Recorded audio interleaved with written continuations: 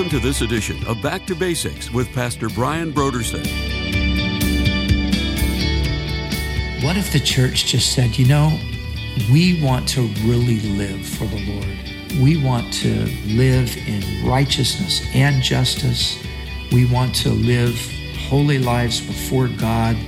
We want to live fruitful lives before our fellow man. You know what would happen? We would be able to go in and have impacts in communities.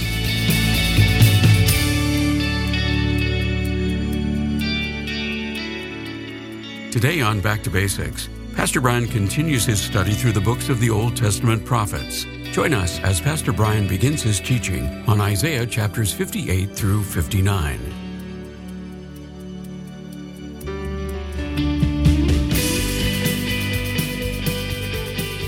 Now, here's Pastor Brian.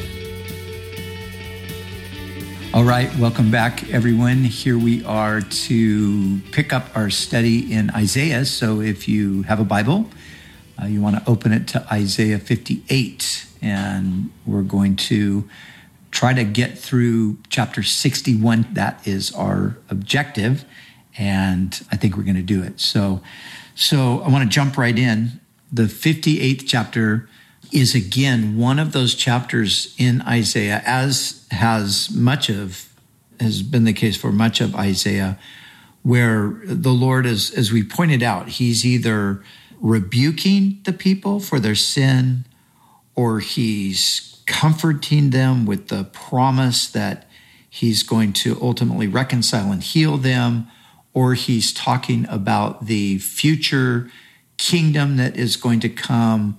And in some cases, as we've seen, he's talking very specifically about the king of the kingdom, who is the Messiah.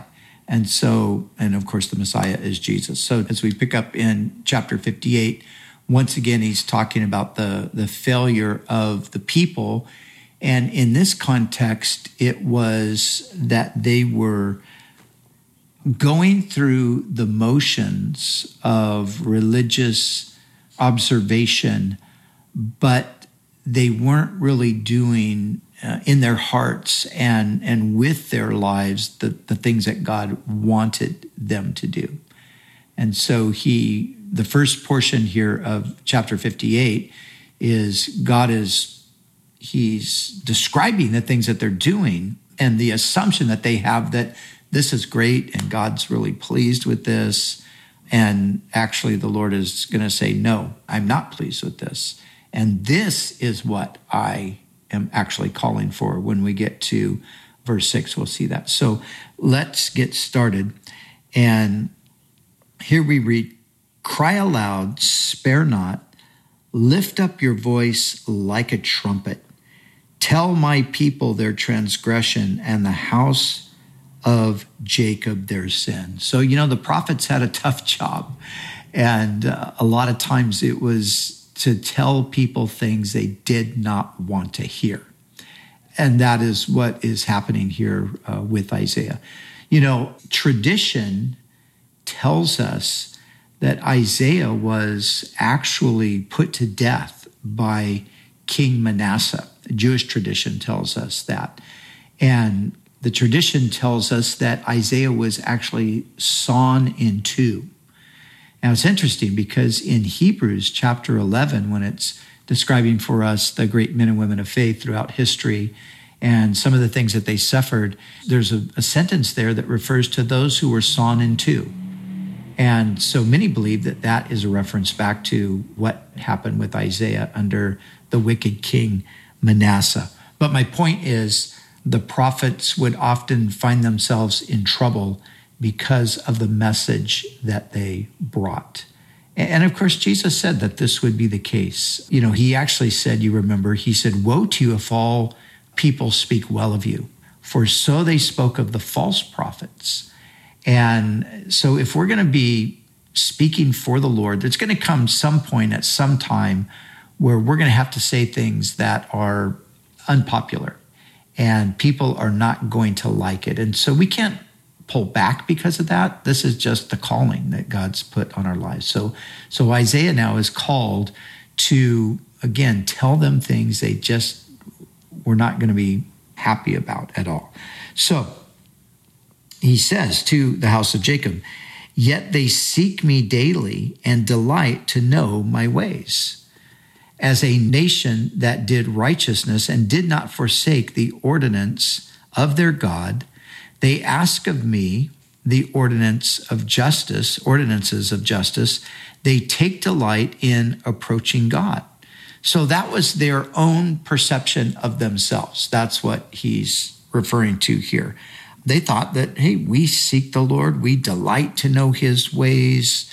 We are walking in his ordinances. And then verse 3, why have we fasted? They say, and you have not seen. So they're saying, God, we're okay.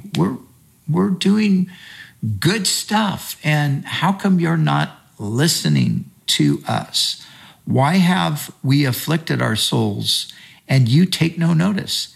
In fact, in the day of your fast, you find pleasure and exploit all of your laborers. Indeed, you fast for strife and debate and to strike with the fist of wickedness. You will not fast as you do this day to make your voice heard on high. So God says, yeah, you're fasting, but you've got all kinds of sin and injustice and everything else going on all around you. So in other words, they were going, just to simplify it, they were going through the religious motions. They were going to the temple. In Jeremiah's time, we read about how they would not only go to the temple, but they would talk about the magnificence of the temple. Oh, the temple of the Lord, they would say, the temple of the Lord. And God said to Jeremiah, here's one of those assignments that, who would really want this assignment? God said to Jeremiah, go down to the temple and stand at the entrance. And when the people are coming in, say to them, do not say the temple of the Lord, because you're saying that, but you're not living according to God's standard. And so that's what is being communicated here. And so, yes, they're doing these things, but at the same time, they're exploiting the laborers, and they're fasting for strife and debate, and they're striking with the fist of wickedness, and so forth. And so, verse 5, is it a fast that I have chosen, a day for a man to afflict his soul? Is it to bow down his head like a bulrush and to spread out sackcloth and ashes? Would you call this a fast and an acceptable day of the Lord? So you can hear God's just saying, I didn't really ask you to do these things. Is this not the fast that I have chosen? So this is what you're doing, and I don't accept it. Now God's going to say, this is what the fast that I'm going to accept is going to look like. And so, is this not the fast that I have chosen? To loose the bonds of wickedness, to undo the heavy burdens, to let the oppressed go free, and that you break every yoke. Is it not to share your bread with the hungry, and that you bring to your house the poor who are cast out, when you see the naked, that you cover him? So again, they were very religious and going through all the religious things, but the idea of loving your neighbor as yourself and all that was completely non-existent from them. They mistreated each other. They took advantage of each other. They robbed one another. They were violent toward each other. All of these things were happening. As you look at Israel during these times, as God describes them, times where, of course, in this case, these were the reasons why they were sent into judgment. In the case of Jeremiah, you get a lot of examples of what things look like right before they went into judgment, because Jeremiah is prophesying during those last years of the kingdom. But you see a society that is just overrun with evil, overrun with wickedness, overrun with sin. And you can't help but see the parallels in our society today. We think about the things we've been through, the COVID COVID-19 situation, and now the issues dealing with race and so forth, and the conflict and all that. And of course, people are praying, God, get us out of this and, get us back to normal and all of that. But normal was not good. Normal was bad. Normal was just everybody doing their own thing, doing what they want, taking advantage of one another, exploiting people, violence, all of these things. And not like it stopped, but I mean, our national experience, and not just limited to the United States, but in many places, the lives that people are living, and even sometimes people who take the name of the Lord, are lives that are just completely contrary to the picture of the life that God calls us to live. And so he says, to hide not yourself from your own flesh. So apparently they didn't even take care of their own family, perhaps their children. Then your light shall break forth. So when you start to do these things, when you start to do these righteous things and these just things, that's when things are going to get better for you. Some of you perhaps heard today, I interviewed Dr. Tony Evans today. I also interviewed his son, Jonathan. And we were talking about, Dr. Evans emphasized the two pillars, which are really foundational for even the throne of God, but the two pillars of righteousness and justice. And righteousness is living the right way according to what God has declared in his word. And justice is the equitable distribution of the benefits and the blessings that God has given to us. And Dr. Evans was pointing out how so often in a society, a lot of times at the end of a civilization, you find that both of those pillars are gone. But sometimes you find an emphasis on one to the exclusion of the other. And in talking to his son, Jonathan, a much younger man, 38 years old, he was talking about how in our society, when you even look at the political situation, you have, say on the conservative side, you have the emphasis on righteousness. And on the liberal side, you have the emphasis on justice. We need a just society, and all of this stuff is unjust and so forth. And so each one is lopsided. Each one wants a society that's founded on just the one thing without the other. And the reality is we can't have one without the other. And so God is calling for righteousness, and he's calling for justice. He's calling us to live in accordance with his word, to live the way he says we are to live, and to do justly and to love mercy toward our neighbor, and to be concerned about them, and to make sure if their lives are oppressed or if their plight is burdensome and so forth, that we lift the burden. And so that's really what he's talking about here. And when you do that, he says, then your light shall break forth like the morning, your healing shall spring forth speedily, and your righteousness shall go before you. The glory of the Lord shall be your rear guard. Then you shall call, and the Lord will answer. You shall cry, and he will say, here I am. If you take away the yoke from your midst, the yoke, of course, is the burdensome.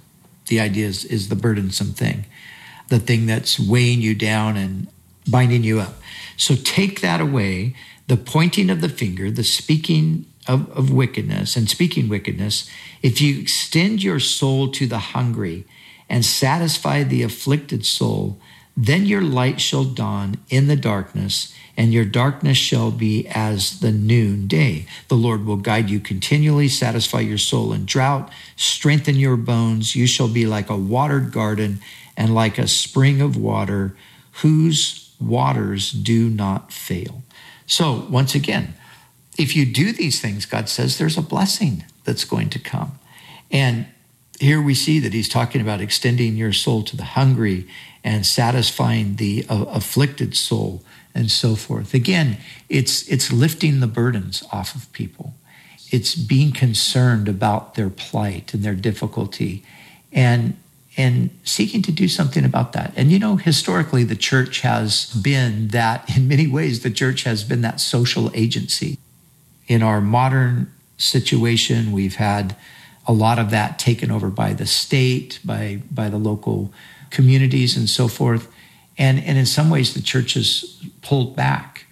And the church needs to re-engage in those kinds of things, because the church really are the best people to do it, because we are under the guidance of the Lord and the authority of the Lord. And we should have a better understanding of equity and righteousness and those things. So he's calling his people in Isaiah's day to do these things, to be involved, to seek to help those who are underprivileged or those who are hungry and oppressed and things like that. And then he says the promise once again that the Lord will then guide you and satisfy you in drought.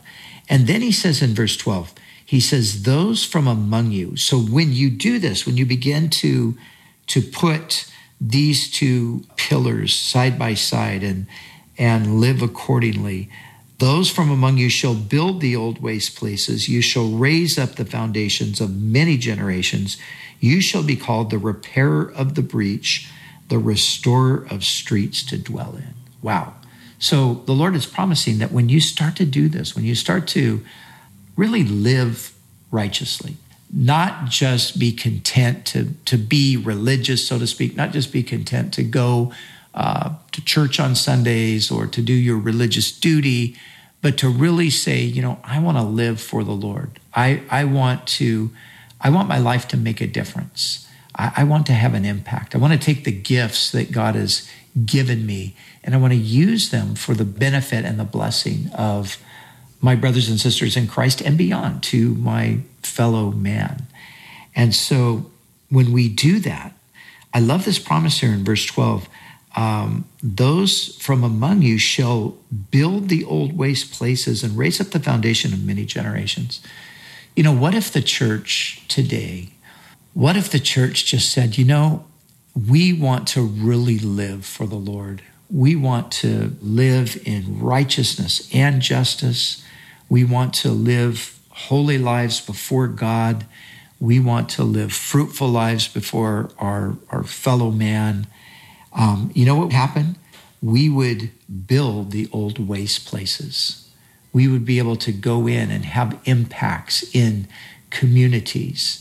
If we banded together and if we, partnered for the gospel and we saw ourselves as the people of God on this mission. And then I love, you shall be called the repairer of the breach, the restorer of streets to dwell in.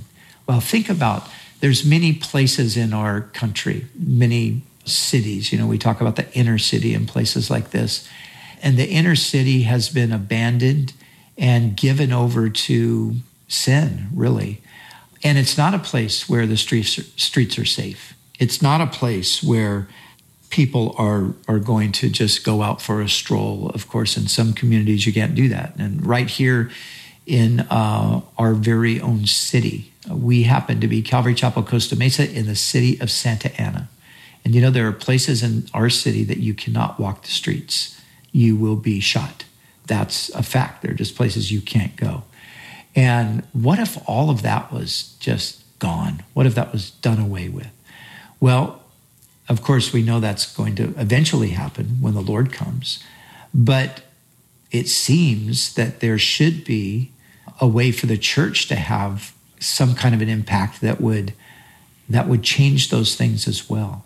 And that has happened, and it can happen again. And yet it won't happen if we're just content to say, well, I've done my religious thing, and I prayed and I fasted and I went to church and everything's good. But it's only going to happen when we say, I want to do life your way, Lord, the way you would have me to do it. And so now he goes on and he says, if you turn away your foot from the Sabbath, from doing your own pleasure on my holy day. So, of course, we don't have an obligation to the Sabbath, but the point that he's making here, and for them it was the Sabbath, but for us, it's really our lives. So he says, and turn away from doing your pleasure on my holy day, call the Sabbath a delight, the holy day of the Lord honorable. You shall honor him, not doing your own ways, nor finding your own pleasure, nor speaking your own words. Then you shall delight yourself in the Lord. So the picture that he's painting here is a life that just says, Lord, my life is yours. And I just want to give you myself. I don't want to live for my own pleasure, whatever that is. It varies from person to person. But it's basically just a surrendering of our wills to say, God, I want to live for you. And the description here is really just a life that's fully dedicated to the Lord.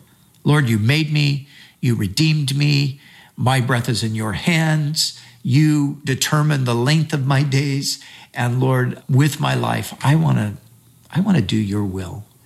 And when that happens, that's when things change. That's when people's lives change. That's when our lives change. And then God is able to use us to impact and to change the lives of others. And so I will cause you then, he says, when you delight yourself in the Lord, I will cause you to ride on the high hills of the earth to feed with the heritage of Jacob, your father. The mouth of the Lord has spoken. So that's God's promise. When you dedicate yourself to the Lord, you put yourself in that place to receive the blessing of God. I want to be with the life I have left, the time I have left, Lord. I don't want to waste time on my own pleasure, my own thing, whatever those kinds of distracting things can be. Lord, I just want to live for you. And I want to fulfill all of your good purpose. And I'm me. And God has a plan for my life that's suited for who I am and my giftings. And God has that for you too. You don't have to be me. You don't have to be anybody else. You just be you and live fully engaged in God's call, God's plan, God's purpose for your life.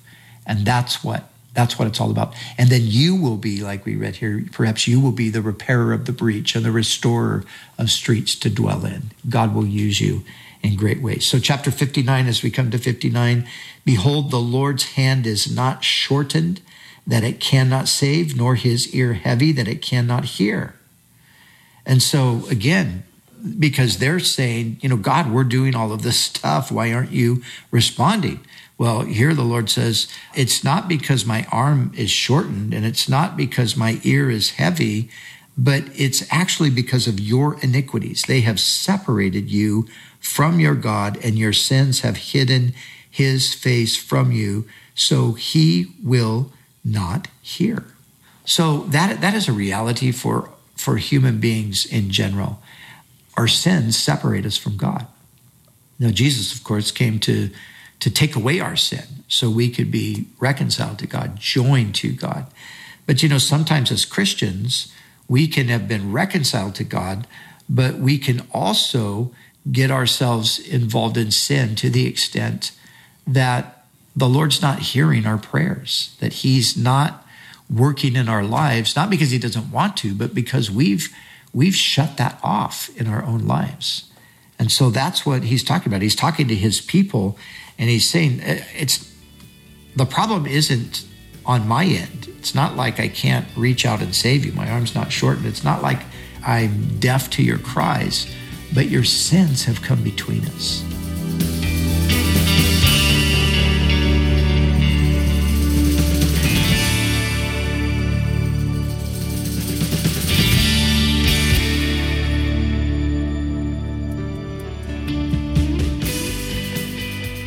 For the month of September, Back to Basics Radio is offering a book titled Forgive, Why Should I and How Can I by Timothy Keller. With so much social, cultural, and relational unrest, all of us need to forgive or be forgiven in either small or significant ways. Have you ever found it difficult to forgive someone for a wrong they committed against you? What if that person never apologized? How can you forgive someone who hasn't even acknowledged they have done something wrong? In his book Forgive, Timothy Keller lays out the path of forgiveness that leads to reconciliation rather than the path of unforgiveness that can lead towards retaliation. You'll learn about the power of forgiveness that can bring freedom both to the one who forgives and the one who has been forgiven. We are living in a time where forgiveness is desperately needed. If you're struggling with forgiveness or even guilt, then you need to get this month's resource from Back to Basics. The book Forgive, Why Should I and How Can I by Timothy Keller is our gift to say thank you for your donation to Back to Basics. So we encourage you to call us right now at 1-800-733-6443 or visit us online at backtobasicsradio.com. We'd also like to remind you that all of our other resources are waiting for you at backtobasicsradio.com or by calling our request line at 1-800-733-6443. That's 1-800-733-6443. Our desire is to encourage you in your daily walk with God. We'll continue tomorrow with more valuable insights from Pastor Brian as we study together in the book of Isaiah.